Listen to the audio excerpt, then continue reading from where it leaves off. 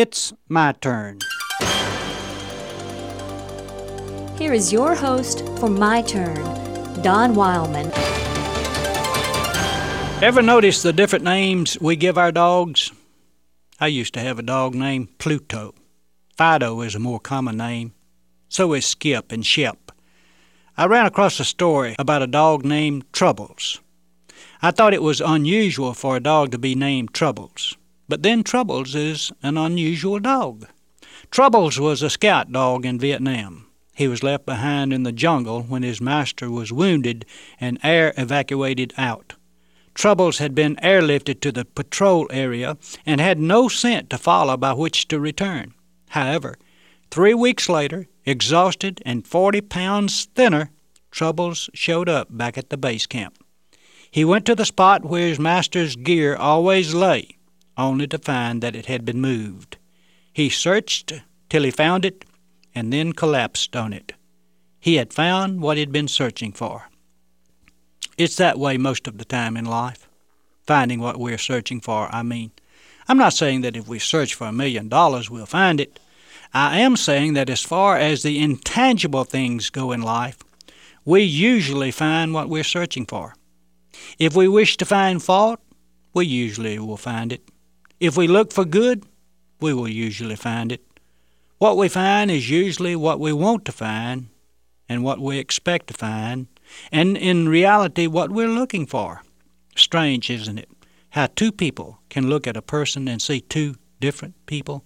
One day a fellow who was proud of how good he was looked upon a woman who had made a mess of her life and called her a sinner unfit to touch.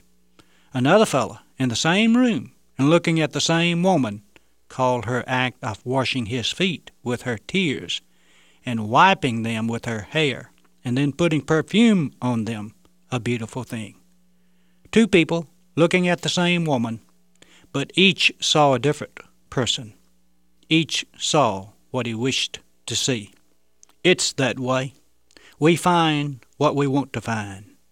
Troubles wanted to find his master. He searched for him. It cost him all the energy he could muster and the loss of 40 pounds. He had nearly nothing to help him in his search, but he found what he was looking for. It may seem that Troubles went through a lot of trouble searching for what he found, and he did, but no more than we go through sometimes, searching for faults or mistakes of others. About the best way I know of losing an enemy is to make a friend, and we make friends by searching for the good and the beautiful. Thoreau Harris wrote a poem about it because he believed in it so much. Look for the beautiful, look for the true.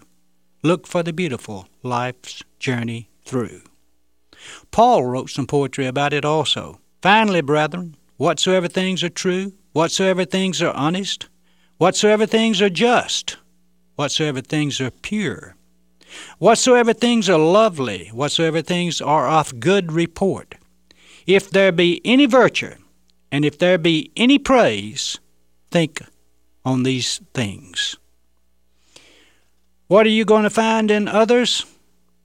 That depends on what you're looking for. This has been My Turn with Don Wildman, a production of the American Family Association.